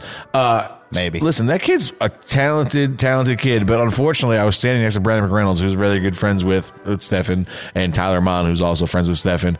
And I didn't know Stephen was in the 45 for most of the race. And I looked up, he was 4th or 5th on the last restart, and I go, or second last restart, I go, is that Steph in the 45? I said, he's killing it today. He's doing a hell of a job. And then we just went and spun him out on the next restart. So, unfortunately, he didn't get the finish he deserved, but, man, he did a great job. The Xfinity Series had guys in the top 5 that were there because they were wheeling it. You know what I mean? It wasn't like... Yeah, it wasn't like it wasn't a cup race. You didn't just stay I almost out. wish Connor got an Xfinity car. Yeah, he would have been better off. You know what I mean? Because Connor. So I got shit off for your talk. I did talk a little. I threw a little shade last week at Connor, saying he was going to be out of the race early, and I wasn't talking about Connor. I assure you. Yeah, I assure you, I wasn't talking about Connor. I was talking about the car he's driving. So he would have been way better off getting in a good Xfinity car versus that whatever the money team or whatever the hell that is. Yeah, because they were going to finish the race. Sage had obviously I think he learned a little bit from Road America. He was passing people, using them up, and people got mad at him. Obviously, Noah had that incident, and he would probably take that back and do it differently if he could. But this race, I saw Sage drive a much smarter race. He was still super aggressive. I'm okay with being aggressive, but you got to be ready. It's going to cost you at some point. But he was in the top 5. Stefan had a perfectly quiet day. It looked like I was just going to do my own thing, and then Landon decided to get the plow out and take him to left field. That's not like Landon. What happened? I don't know. I think we were. There was the guy on our left that we were racing very hard that had moved us earlier, and I think we might have overshot a corner trying to get ahead of him, and ran over. Because Landon's not a guy to go out and wreck people. Landon. I want a spot for a driver that wants to wreck people. That's what I want to do. I want to sign up for a guy that wants to wreck people, that hit them and that wreck them. And I'm telling you, I want a spot for a guy. I hate to talk crap about this guy because he might have run a DBC paint scheme this year, but there was early in the race we were trying to pass Justin, and there was twice we got next to him and he ran us over a curb, and Landon, to your point, backed out, and then there was the second time or third time he did it. Landon stayed in there, and we both spun in turn 3, and Landon's like, "Oh, I'm sorry about that." Yeah, I'm like, why are you sorry? Stop. You're not sorry. Why? Like, you were next to him and he ran you over a curb. It's not your fault. And Chris Rice came on and said, Justin doesn't own this place. He's like, this is not Justin's racetrack. You have every right to every inch. So, but that's the point of Landon. I obviously was not intentional. So we wrecked the 7 too. Yeah. You will not work as a driver or as a spotter. You will not work for a better company than Kaulig Racing because 100%. Of the way they approach the race, and because of the culture, and because of the way they don't put pressure on anybody. If you love or hate Chris Rice, it is what it is. I don't care either way. But as a person that is working for Kaulig Racing and Chris Rice, it is. I don't know how he juggles all the balls he does, because no matter what happens, if something happens on my car, he's going to be on my radio. If something happens on Brett, instantly, as soon as something happens, he's talking to me involved in every car. He's on every. It's not like he's sitting there listening. AJ was the car this week. AJ's chasing 4 wins in a row. If I'm Chris Rice and in my mindset, I'm focused fully on AJ. But as soon as that happened with us and Justin, he's on my radio. Yeah. I'm sure anything happened in your radio, you drove off the racetrack and hit the wall, I'm sure he was on your radio. He's got his hands on everything over there. You can tell the culture over there. You can see it in the drivers, how they how they mix with each other and stuff. You can see that. I mean, something as simple as practice. We don't go out to practice. Y'all go out follow each other. That's every week. We don't do anything separate. Like when we leave pit road, we all leave together. Qualifying, we all leave together. Whatever it is, they do it together. It's one of the rare instances where you talk about one team, one dream. Kaulig Racing is the model for that. I thought I was going to retire saying that Michael Waltrip Racing was the favorite place I've ever worked at because of all those things I just gave you. I loved Michael as an owner. I'd known Ty Norris forever. Obviously, I was there with one of my best friends, Clint. But I think, man, Kaulig is passing Michael Waltrip Racing in terms of best place I've ever worked. And I've worked at a lot of them. I don't know Matt Kaulig, but I'd like to see more of him. You know what I mean? Everything you hear about him seems to be positive and fun, dude, man. Yeah. He's a bro hug kind of guy. Good luck, Mr. Positive. He when stuff happens, he's never like, man, why did we do that? Or I'm not doing that. No, everything's just positive. Gets it. It's Mr. Positivity. This is the dumbest, stupidest, most up race I have ever watched in NASCAR history. One, if you're going to make it a cutoff race, at least go NASCAR nonstop the entire time. But you're not going to do that because you're stupid. And then the other thing is stupid like this is knocking my boy Larson out of the playoffs when Larson is by far the best car. I understand it's the format, Brett, before you jump down my throat, but this is stupid. I'd like to know what his reasoning is to call Larson clearly the best car, because he's not. He might be the best driver, but he's not the best car. Not right now. Yeah. I mean, where was he? Where was he in the regular season? Do you know? Anybody know? Like, he wasn't top 3 or 4. Jason said I can't talk anymore, so I'm just going to be quiet. I don't know. He was probably 4th or 5th in that ballpark. Yeah. I mean, in his interview, he said he made a lot of mistakes this year. Betway, the gambling service that decided to sponsor turns 5 and 6 today, give them all a raise. When they're signing up on the track to save the goddamn race, they got a lifetime customer in me. I'll lose money with them any day because I was sure losing time watching that race. Come on. That's awesome. I literally that's actually creative. That was good. I literally went down about, 20 to go, and I sat down next to Brett, and I was like, this is the worst race we've ever had, I think. Like, this is bad. So like, I looked up terrible. once they got singled out, and, I had a couple guys miss chicanes. Then it was like, from there on out, I was like, you can't pass anybody. Let me ask y'all this. Be honest. Were there any point in the race where you went, oh, shit, I don't know where my car's at? No. I did. I was like, I have no idea where I'm at. That's happened in 24-hour race. That 24-hour. That's what I felt like I was watching. The 24-hour, I do it all the time. It scares the shit out of you, We were running third, and there wasn't nothing in front of us. You know what I mean? And I mean, obviously, the guys in front of us could have wrecked at any point, but I literally, I don't know where I went. Car was pink. I started daydreaming, and I looked up, and I was like, man, I have no idea where my car's at right now. I keyed up on Channel 2. I'm like, Lenny, where are we at? The 24-hour race. Shout out Earl Barbin, who's one of my favorite human beings on the planet. He started the race, and then I did the second shift. So my first shift was at night. And I get to the roof, and he goes, every car at the Rolex has LED lights on it, somewhere. And he goes, just so you know, our lights fell off, and one of our headlights is not working. And I was like, oh, I get up there, and there was 5 times. The one headlight might be okay though. It's spotted. Yeah, I looked. Doug Campbell was standing next to me, and I go, "We were teammates. We were doing a 911 Porsches. It was 911, 912, and I was like, Doug, where's my car? Hitting him like you lose it 10 times during that race. IMSA actually has a timing and scoring deal, and you can put the track map on your and iPad, it has your car, and it has your car number right there, nice. so you can find it. So you're like, bam, yep, there we are. No, I didn't have that. You gotta have it, because I've lost my car at night. You lose your shit at night. Good luck. Well, it's so hard to find. This short conversation thing is going great. Shut up. We're having fun. Well, it is kind of hard to feel bad for Larson. I know he's on TV right now being really hard on himself, but weren't you the same guy like 2 or 3 months ago that was bragging about not going to the simulator? While you're going to go race for like $20 at some random track in America, all these other drivers are learning this car.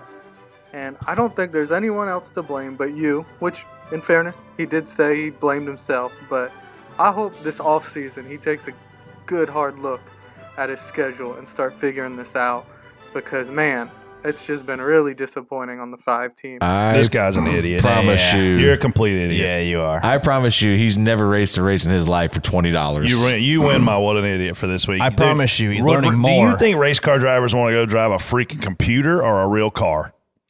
This guy's a clown. So last year, I'm kidding. I'm not. You're not. Last year, whenever he was dominating, he must have been in a simulator every damn week. Just killing it. But he wasn't. Probably lived in there. He had like 28 wins in the Cup Series last year. He probably lived in a simulator. I mean, the only reason Kyle Larson isn't continuing on is a mechanical issue, right? Like, I mean, what broke yesterday? Like, something broke, right?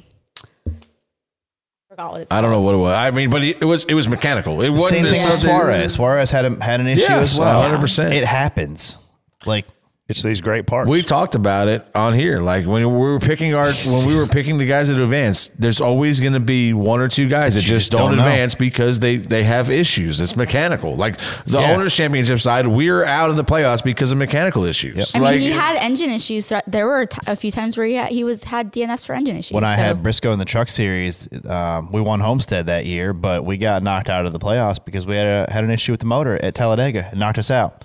We go to Homestead and win. If we could have finished Talladega, we would have been racing for the championship at Homestead. Yeah, it's part of it. But what can you do? It's it's like cutting a tire. I assure you, it's got nothing to do with simulator time. 100%. All right. Don't forget, guys, you can leave an audio message whenever you'd like. Just go to anchor.fm/doorbumperclear. You'll see the message icon, and we will keep playing the best ones. I got to leave soon. I got to go to the spotter sim. This episode is brought to you by Progressive Insurance. Whether you love true crime or comedy, celebrity interviews or news, you call the shots on what's in your podcast queue. And guess what? Now you can call them on your auto insurance too with the Name Your Price tool from Progressive. It works just the way it sounds. You tell Progressive how much you want to pay for car insurance, and they'll show you coverage options that fit your budget. Get your quote today at Progressive.com to join the over 28 million drivers who trust Progressive. Progressive Casualty Insurance Company and Affiliates. Price and coverage match limited by state law. It's time for the Ask DBC Offer Pad question of the week. Don't forget to send in your questions on Twitter each week using hashtag AskDBC, and we'll answer the best ones. This first one is from Jared_Coates24. Why is it that a car that was designed for road course races so much better than on ovals, or so much better on ovals? Solid question. I mean, the Charlotte Oval was a great race. I think some of the road course races have been great. This one was a stinker, obviously. But tire fall off is what you need. And that's like you go to Sonoma. That's across the board. Any race, any track, whatever you want, we need tire fall off. Any tracks that have tire fall off, you have comers and goers. Like Sonoma. You go out there and you lead the race, you burn your stuff up, you fall back. Guys that are smoother on the throttle prevail. We've said it for literally however many years. How many years has this been a podcast, Jason? 7 years. Give us more horsepower and give us tires that wear out. It's the same thing we've said since day one. TJ and I preached it for 7 years on here. More horsepower, a tire that wears out. Also, I do agree with Freddie at the road courses. Just get rid of the stops. Yeah. Because it flips the whole thing. It gives people track position that probably didn't deserve it. Like you look at yesterday, the first stage, Joey, William, Daniel Suarez, 3 of the fastest cars on the racetrack. They threw their races away. They stayed out, obviously, because they needed points. They had to. And you never, ever saw them again. You're talking about the guy that sat on the pole.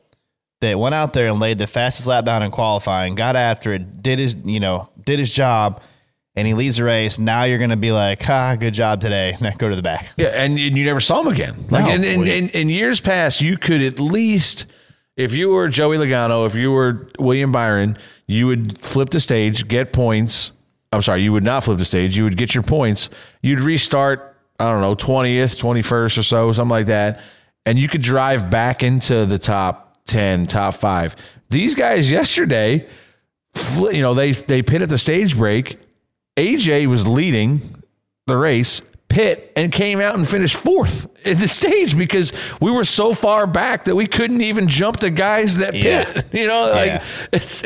There was just there was nothing you could do as a driver in the car to help minimize or gain, like the guys that were good at road courses, like taking care of the rear tires. You couldn't even do that and make passes. Bubba was getting upset with himself because he's like, I can't figure out how to pass these guys. I said, don't worry. Nobody else can either. Like, if I'm Steve O'Donnell or Steve Phelps, the first thing I'm going to do over the winter is say at plate races and at road courses, we're not stopping for stage breaks anymore. We're paying the points. And we're going to keep going. And guys and gals at home, unfortunately, we're probably going to see commercials during green flag runs. But what I don't like the least about the stages at road courses is, nobody needs fuel in the first window. So everybody's going to run it out, and either you're going to go for points or you're going to flip it. It's one or the other. Same thing. And it screws you in stage 2, or it sets you up to be great in stage 2. Where it gets complicated is you look at an AJ Allmendinger, he doesn't need points. So he's able to flip and go for track position every single time. We need to stop stopping the race at these places. Pay the points. Keep going. Keep going. This next one is from JJ Turnip, and it's for TJ. Are you spotting for Haley at Vegas this weekend for the Xfinity race? I am not spotting for Haley in the Xfinity race. Whenever, why not? Who is? Well, when you the other TJ, when you commit to a car all year, you don't like even no matter what happens. If you commit to them, I've always been big on you need to. You're a liar. Unless Dale Jr. races. Dale Jr. races, then you bury him. But I actually, when I started the year, I went in there. That was part of the that was part of your deal. You tell them that up front, so you know what I mean. You know that you're gonna. I mean, you tell them you're gonna screw them in the beginning of the year versus in the middle. I'm gonna screw you one time this year, but I'm there the rest of the time. But I think I'm pretty sure Coleman Presley is doing it. So I got you. The Ultimate Ninja. So that'll probably is he be allowed? Ultimate Ninja. Yeah, he'll. So it'll probably be my last year with Haley because Coleman will ninja me out of that. So we got to tell this story. The nickname Ninja on the spotter stand, Jason, came from a friend of ours named David Keith, who's no longer with us. God rest his soul. But when somebody would try to take his job, he would say that there's a ninja after him, right? Because he's trying to take his job. So the word ninja in the spotter group chat and as a spotter is something that we use when somebody's trying to backdoor you and ultimately get you unemployed. The group chat, man, I miss DK. Used to be a group. The picture for the group was a ninja. Remember, it used to be that. Yeah. So, David Keith. Yeah, China Ninja. Man. Coleman ninja like 3 people in like 2 years. So I mean, the ultimate ninja. Yeah, that's why I gave him the ultimate ninja. Oh, all right. Well, congrats we'll give it to Jared Coates, 24, for having this week's OfferPad question of the week.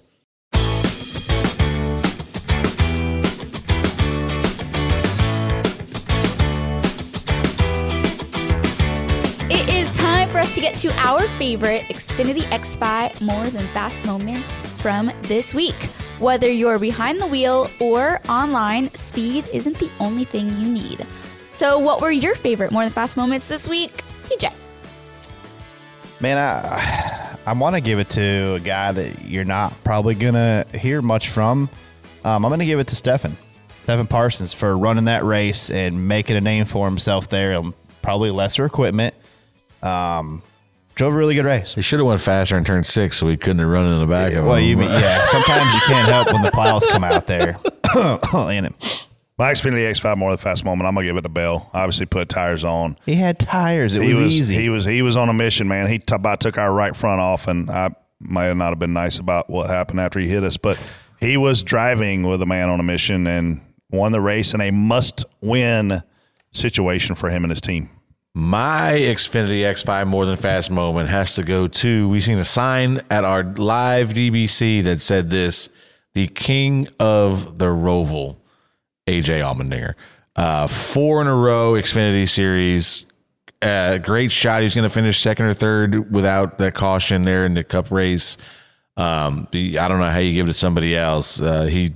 He just gets it done there. And a lot of times not with the best car. I thought Ty Gibbs was a little better than him on Saturday, and he outdrove him on a restart. Late race caution gave AJ a shot at it. He did what he had to do to get the win. And he won the race. Mm-hmm. And, I mean, the same thing happened when I did that monsoon race with I spotted for him, and that was the worst race of my life. And it was 1% better because we won the race. But same thing, Briscoe was the best car, and AJ just outdrove him on a late restart. So AJ Allmendinger, Xfinity X5 More Than Fast moment. The good news for the Xfinity Series drivers is AJ cannot run that race next year. He cannot win 5 in a row there. So somebody else will have a shot finally. Or talking about this, let's Jason, I'm going to draw this out a little bit longer for you. AJ Allmendinger, Noah Gragson leaving the Xfinity Series. Like, that's a lot of wins leaving the Xfinity Series. Ty Gibbs leaving the Xfinity. Maybe a lot of wins. Well, he hasn't announced that yet. Oh, really? So. I thought y'all announced it for him in June. I think it was broadcast. But everywhere. I mean, that's how many wins is that? That's got to be 10, 12 wins easily. Tons. That's leaving the Xfinity Noah's Series. won 5 or 6. Yeah. AJ's won 5. AJ's won 5. Yeah. And Ty's probably at least 3 or 4, right? Yeah. I mean, so that's a wash almost up 15. I think he had 5. Anyway, a lot of wins. We're not good at numbers today. A washed up guy might have a chance next year to win. Well, you might want to jump in there. Let's get in there. Here on Door Bumper Clear, being more than fast is the way of life. Thankfully, there's plenty of weekly action for our Xfinity X5 more than fast moments. Guess what else is more than fast? Xfinity X5. With a speed for all your devices, you also get the reliability and security that keeps your crew connected and protected. With Xfinity X5, you can do more of what you love with faster internet and a powerful and secure connection. Follow at Xfinity Racing on Twitter for even more Xfinity X5 more than fast moments. And Casey, don't forget to vote for your favorites. Thank you to Xfinity, proud premier partner of NASCAR.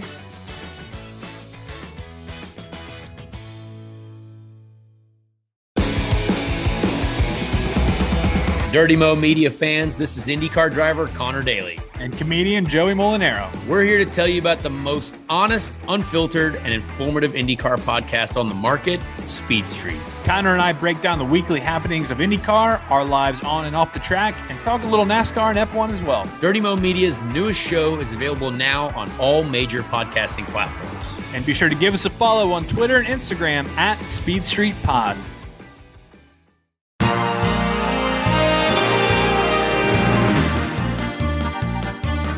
What an idiot. Let's move on to What an Idiot. Brett? Man, this guy yesterday was going to win the race, and he got screwed because of the billboard. I personally thought that was karma coming back to him for how Chase Elliott raced Kevin Harvick at Bristol after their little endeavor. I was like, man, he's going to lose this race because of karma.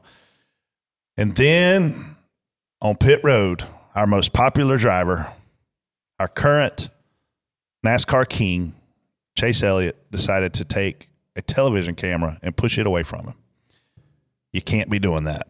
You can't do that for a lot of reasons. A, you're our most popular driver. B, all those sponsors that are on your fire suit are being paid to be there so cameras can capture their brands. It's just a really, really, really bad look. And he needs to, in my mind, apologize for it. Because you're in public, you're on pit road after the race, and everybody, listen, I don't care if it's a fan with a camera phone out. They're entitled to capture you. You're having a public conversation. They're entitled to capture you. You're not in your motorhome. You're not in the driver owner lot. You're not in the bathroom. You're not in a place where you can expect privacy. Am I wrong? No, you're on pit road. I'm assuming he didn't want them to hear whatever the hell he was talking to William about.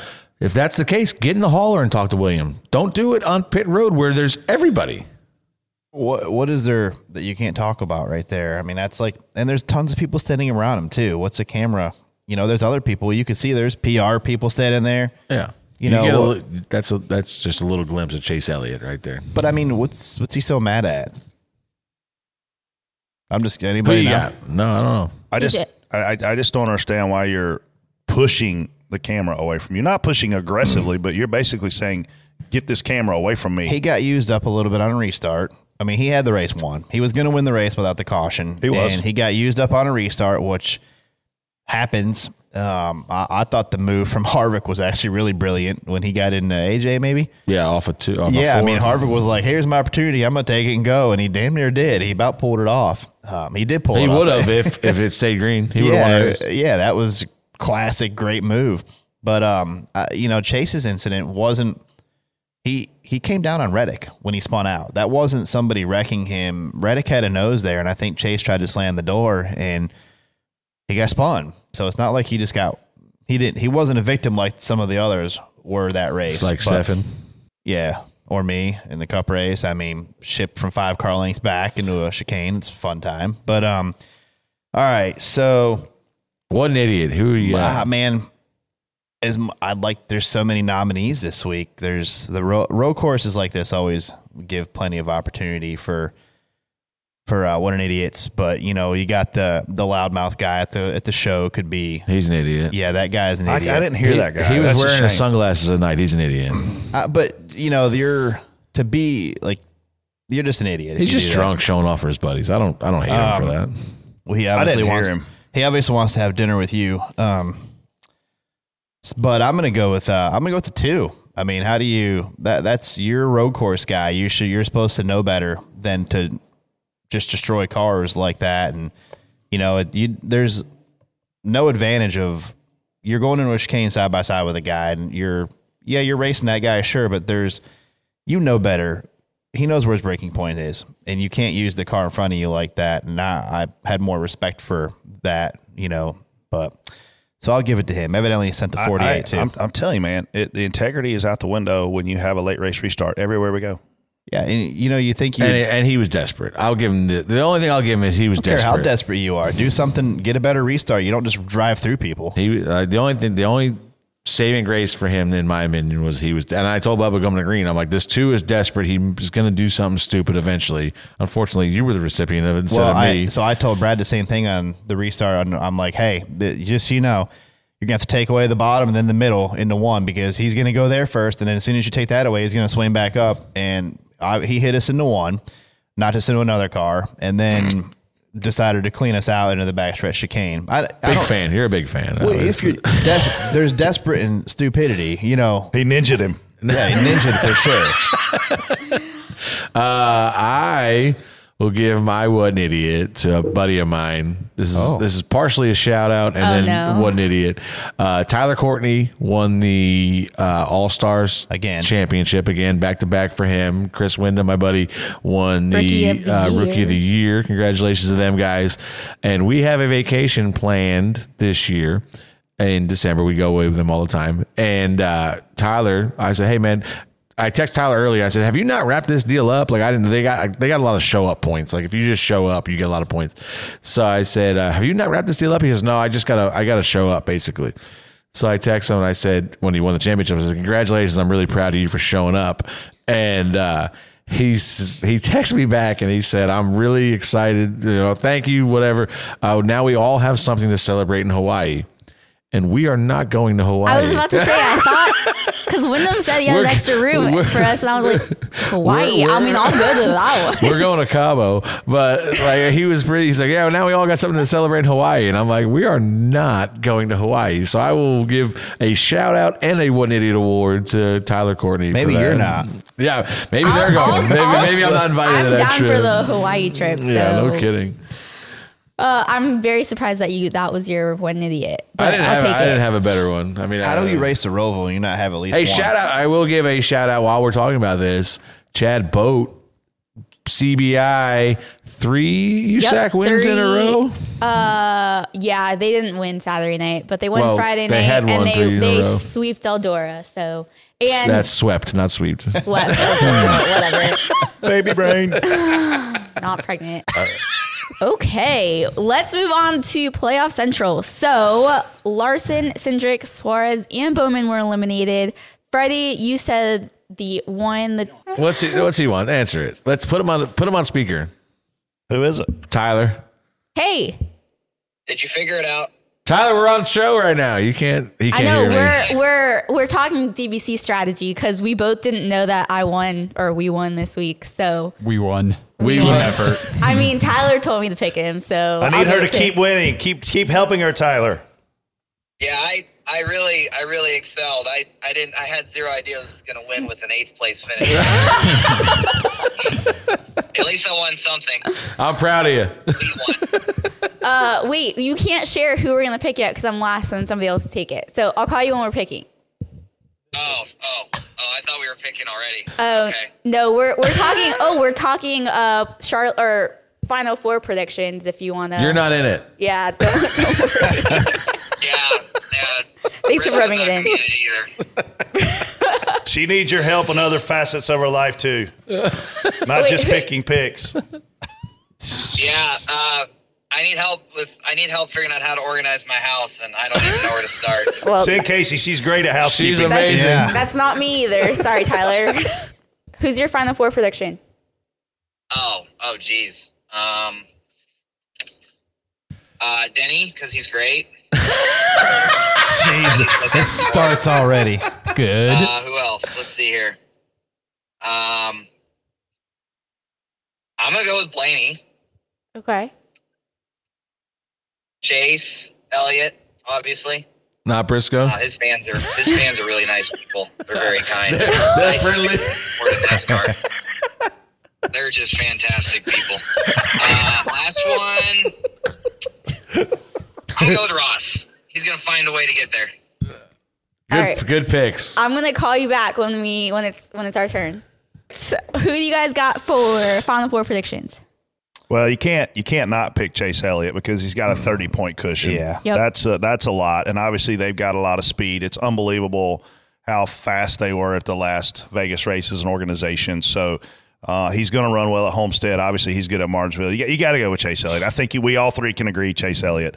After that, it gets complicated because I think William Byron gets in. He's currently out. I do too. I think Byron figures out a way to get in. I hope Denny honestly is in championship contention at Phoenix. So I'll pick Denny for personal reasons. And then I don't disagree with him about Ross Chastain. I think Ross Chastain was driving over his head and making a lot of mistakes. I think when Freddie and I ran into the Trackhouse guys, where were we? Charlotte that time? Or Texas? We were somewhere. It was Kansas. Kansas. And we actually had some conversations with the Trackhouse guys, the management team, about kind of Ross's approach to races. It seems like he tamed himself too much. I think Ross is back on the Don't Give a tour starting this weekend at Vegas. That's my 4. Guys agree? Disagree? I'm going with Chase Elliott. I'm going to go with, I do think Byron gets in. I think Denny gets in. I think Denny gets in there. He's the 4th. And you know what? I think Ross gets in too. Chase Elliott's in. Obviously, we've all agreed on that. I'm going to pick my boss because if not, he might not sign my contract. I think Joey Logano gets in. I think Joey can sneak up on some people, and you don't really hear a lot of him, and he just points his way into races and finishes well. So you think Fords of these next 2.5 miles he's going to be okay? I think he's going to be okay. That gap that he's had has been dwindling. Yeah, what about that 4th? The point cushion's been. My 4th guy, I'll take. This is a bit different from the rest of you guys. Christopher Bell. I think if he doesn't, now Christopher is like an edgy guy because he makes mistakes. Too many of them. But if he doesn't make a mistake, he's got the speed to get there. So he's just got to clean it up, clean the mistakes up, and he can get there. So 2 Toyotas, a Ford, and a Chevy. The Toyotas on your list. haul ass at 1.5 miles, just for the record. Dare we pick champ predictions? Not yet. We'll wait on that. Xfinity Final Four predictions. TJ.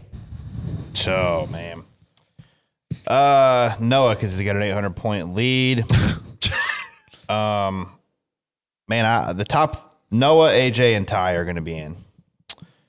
From there, I mean, I got to go with, at the top 4 staying the same. Justin Allgaier is going to be racing at Phoenix for a championship as well. I can't disagree with you. I can't find a reason to tell you why Josh Berry, Austin Hill, Brandon Jones, or Sam Mayer are going to get in unless they win a race. I'm telling you right now, Josh Berry can win Martinsville. Josh is the wild card here, and he's tied. He's what is he, minus 11 back, actually? He's 11 back. He's going to win Martinsville. Yeah, he's going to be really good. I think those 4 guys have to find a way to win a race. And I'm going to tell y'all something, man. Brandon Jones, that car has a lot of speed at 1.5 miles. He'll have a shot. He runs good at 1.5 miles when he doesn't wreck. Josh Berry, he runs good at a Vegas. Didn't he win Vegas? Yeah. I don't remember. Yeah, maybe. He did win Vegas. I think he won Vegas earlier this year. Obviously, he's a short track guy. So he was in. But I agree with TJ. I think the guys on the left here, Noah, AJ, Ty, and Justin, are the 4 favorites to continue the championship run. Those other 4, they're going to have to win a race. But we know this. We've seen this happen. One of these top contenders is going to have a problem. They're going to blow. They're going to blow a tire. They're going to have a wheel come off. They're going to something. Power steering's going to go out. By the way, our power steering goes out every other race anyway at Colleague Racing lately. I don't know what's going on with that. Chris Rice will get to the bottom of it, but one of these guys is going to have a problem. Yeah, I think Josh wins a race in this final round. I think it's probably if he wins, it takes Justin out. Circle Martinsville. I think, but like to Brett's point, one of these guys is going to have an issue, and that was not close, Brett. But one of these guys on the left that are the 4, Gregson, Allmendinger, Gibbs, and Allgaier, are going to have an issue, and it's going to open the door for somebody. But I think Josh can steal Martinsville and knock one of these guys out. And I think it's big. Like I think it's big because Justin Allgaier right now, like if you ask me to bet the house on anybody going to Phoenix, Justin Allgaier is the guy you're putting your money on. Mm-hmm. But if he's not, he's the one that's on the cut right now. And if he gets knocked out, then it is, that's a big deal for him. It's, to me, it's impressive. Noah obviously went on that hot streak, but to see Justin in the top 4 and see Josh Berry in 5th, that's a good run. It's going to be interesting. I think driving the 48 Cup car obviously is giving Noah extra track time, but he came out publicly and said his entire focus before he got in the 48 car was to win an Xfinity Series championship. So I'm curious to know, is splitting time between those two cars, they drive completely differently, is it going to affect his efficiency? And I don't know that it will or won't, but I find it, I guess we'll see what Alex does. I mean, he finished 3rd when he started 34th or something in the Cup race. So I feel like Xfinity race. So I feel like he did pretty well. Noah was really aggressive on restarts at the Roval in the Cup car. And you have to be. Yeah, he did a really good job. I mean, that one restart, we started right beside him, and he was 5 cars in front of us because we were on the inside, he was on the outside, but he was making whatever lane opened up work. When you need mealtime inspiration, it's worth shopping Kroger, where you'll find over 30,000 mouth-watering choices that excite your inner foodie. And no matter what tasty choice you make, you'll enjoy our everyday low prices, plus extra ways to save, like digital coupons worth over $600 each week. You can also save up to $1 off per gallon at the pump with fuel points. More savings and more inspiring flavors make shopping Kroger worth it every time. Kroger, fresh for everyone. Fuel restrictions apply. All right. Well, I had no idea. Tyler and I both won DVC picks at Charlotte by picking Tyler. Brett leads with 8 wins. Jason and Freddie are tied for 2nd with 7. TJ is in 3rd. I'd like to appeal this 6, last pick because I made my pick with William Byron before they gave him his points back. Okay, well, you can appeal that along with all the drivers who want to appeal the Talladega race. I'd like to appeal Tyler spinning my guy out. Yeah, that's not fair we're calling him again. So, Brett, you get to pick. If my guy didn't get his points back, he would have raced that race completely differently. So, my picks have sucked in the playoffs. It's the only reason I'm able to stay in the lead is because Casey, who sucked all year, is finally winning every week because she has a paid consultant, mind you. I don't pay him. That's a lie. That's a bet. What? He's paying for dinner.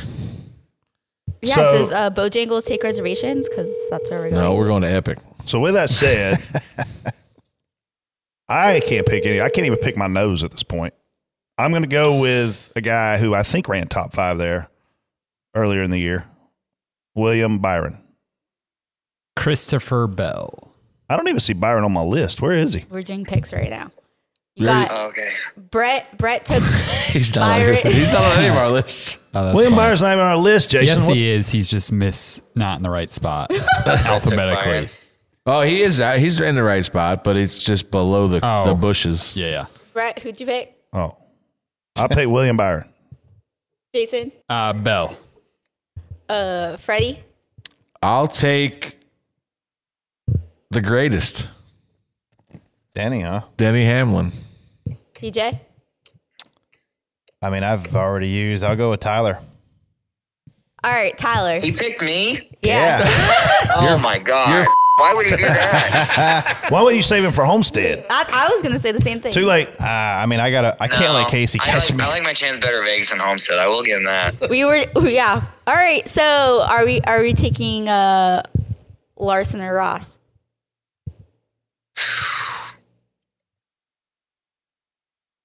I don't know. I would go with Larson.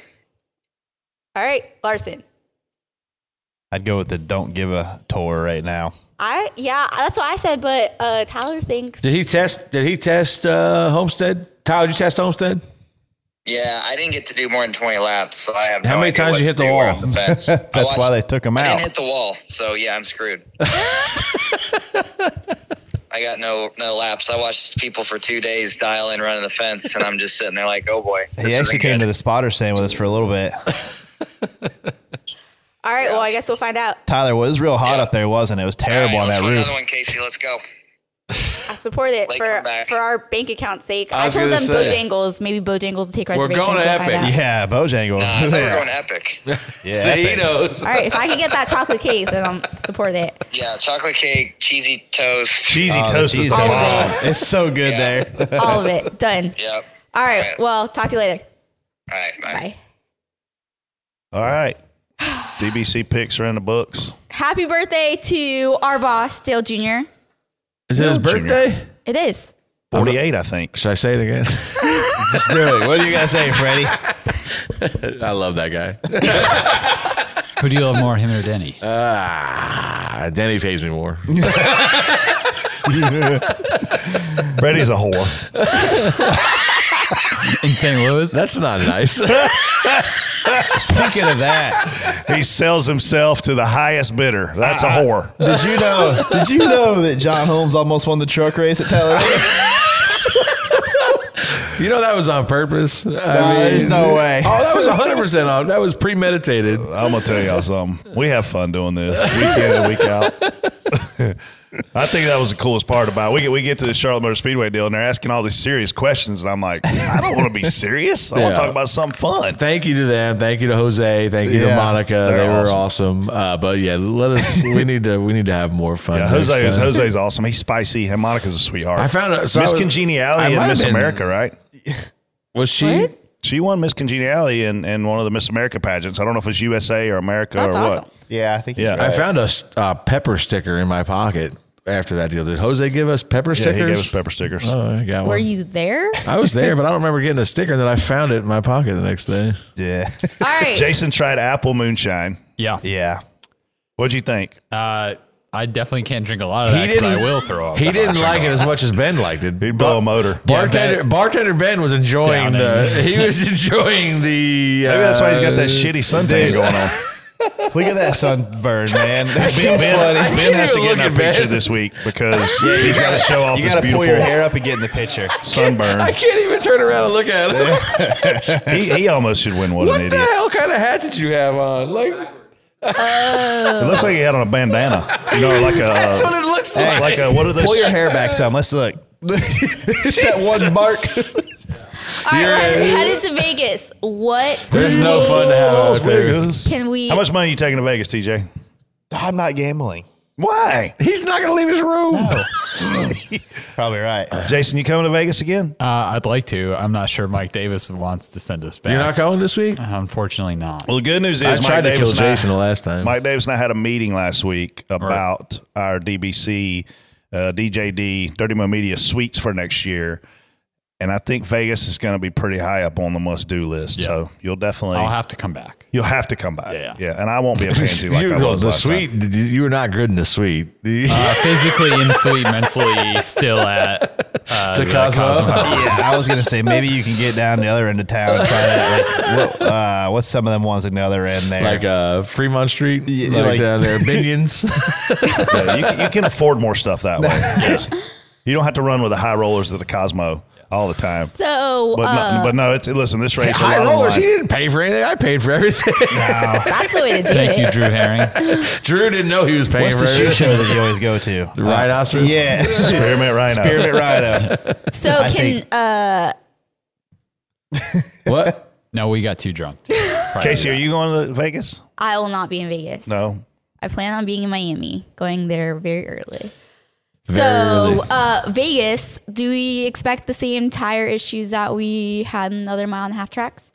I would hope not, but we'll never know.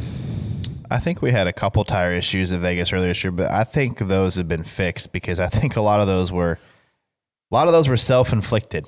And I think they're still self-inflicted. I They mean, are at some Texas point. is a weird deal because of two different corners. Texas was, I think, an outlier, but I think you're going to see some, and like we talked about last week. Yeah, these guys. If I tell you that I can go a 2/10 faster than you by running 2 less pounds of air pressure, I'm going to try it. Like, you Why know what I wouldn't mean? you? Like, that's their job. There's a lot of people in the garage who want us to have more practice than what we have, and it's so that they have an opportunity to run enough laps to see if these kind of problems are going to come about. But I'm telling you, as fans, the more practice you see, the less exciting these races are going to be. So while you have these people, and listen, I understand why they want it. Drivers want it, teams want it, but you're not going to know some of these underlying issues if we have an hour and a half of practice. When you start the weekend, you have a guy that's here and a guy that's here. When you practice, the longer you practice, the tighter that window gets. Absolutely. And the tighter the window gets, the more we're all going the same speed. That's called parity. And parity in racing sucks. When you're racing for air like this. Listen, we're talking about Martinsville. We talked about Martinsville test. All they did with that Martinsville test was get us faster and get us all in. We shrunk that box of how if there was a 4/10 difference between the field, now it's a 2/10 difference, and we're not going to be able to pass. That's not good because you have to be able to stop to make the corner to create passing. And if you're not doing that, you're not going to see any passing. Unless somebody just knocks people out of the way. Into things. I wish I'd take it this weekend at Vegas, but no, man, it's Vegas is one of my favorite places to go for a lot of reasons, and I love the air show right behind the racetrack. It's an air show all weekend. I mean, the Air Force Base, Nellis is right there, and man, it's awesome. I actually thought fighter pilots. How much money do you think fighter pilots make? Not enough, I bet. Yeah, probably not enough. I bet they do well. Jason's really good at guessing how much money people make. Jason, how much money do you think fighter pilots should make? $2,000 a day, a minute. They should make $2,000 a minute, probably. Average is like $86,000 a year. A year to be a fighter pilot. That. Could you imagine? Can you imagine putting Freddie in Blue Angels? Google it, Jason, just to make sure I'm not way off. But I Googled it. Me and Steve Barkdahl were talking about it a few weeks ago, and I was like, man, how much money do you think those guys make? And I honestly thought a couple hundred.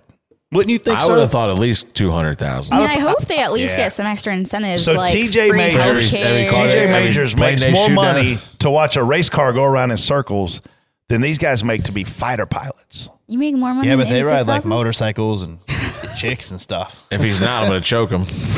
I need that deal. You get it? Yeah, it's 86,000. It doesn't say exactly that, but this is average. Range, yeah. But that's a low average. So anyway, love Vegas. Love I make Nellis. more than a fighter pilot. I love it. I'd like to put Freddie in a Blue Angels or something like that. I could get in a suit. They've asked me twice to go up. They're not the Blue Angels, the Thunderbirds. Either one. I'm not. I can't. No, I'm out. You're gonna throw up. I mean, I throw up on a regular basis. I don't care if I throw up. I think I'd die from a heart attack. I see them guys do that vertical thing they do, and then they turn I didn't like it. Burners So, off, and then they let the jet fall down backwards like it's going to hit the earth and crash. Oh, no and thanks. I'm sitting there watching it, having a panic attack. I didn't like it. My when fat ass was in there, I would have a heart attack. Talladega, we took off in a hurricane, and like I don't know about your flights.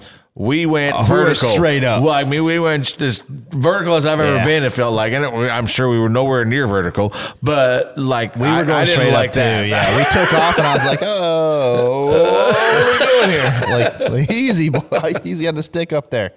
I'm out. But anyway, Jason, thanks for being patient with us today. Appreciate all the hard work you do. We got the positive attitude today. that you brought to the show today. You're definitely the all-star MVP. No, Tyler is for calling in. Yeah, okay. And everybody that calls Tyler Reddick, Jason Schultz in the weekend, that's pretty awesome too. Yeah. That's bad. No, everybody. That's almost worse than TJ Everybody call Tyler Jason. That'd be amazing. Rest of the year. Rest of the year, when you see Tyler Reddick, say, "Hey, Jason Schultz," and he will be real mad. It's He's amazing. the perfect candidate for that. And he won't get mad. He'll love it. But like, it'll piss him off. I know it'll piss him off a little bit. Eventually, it'll piss him off. But Tyler's a great guy. I tried to get Tyler to come to Big Al's last night, and he was babysitting. I told somebody the other week, like if I were getting into NASCAR and I didn't know anything about it, and I had to pick a favorite driver, Tyler would be on my list of guys to consider for a lot of reasons. For sponsorship too. I do have a question about Big Al's. Is John okay today?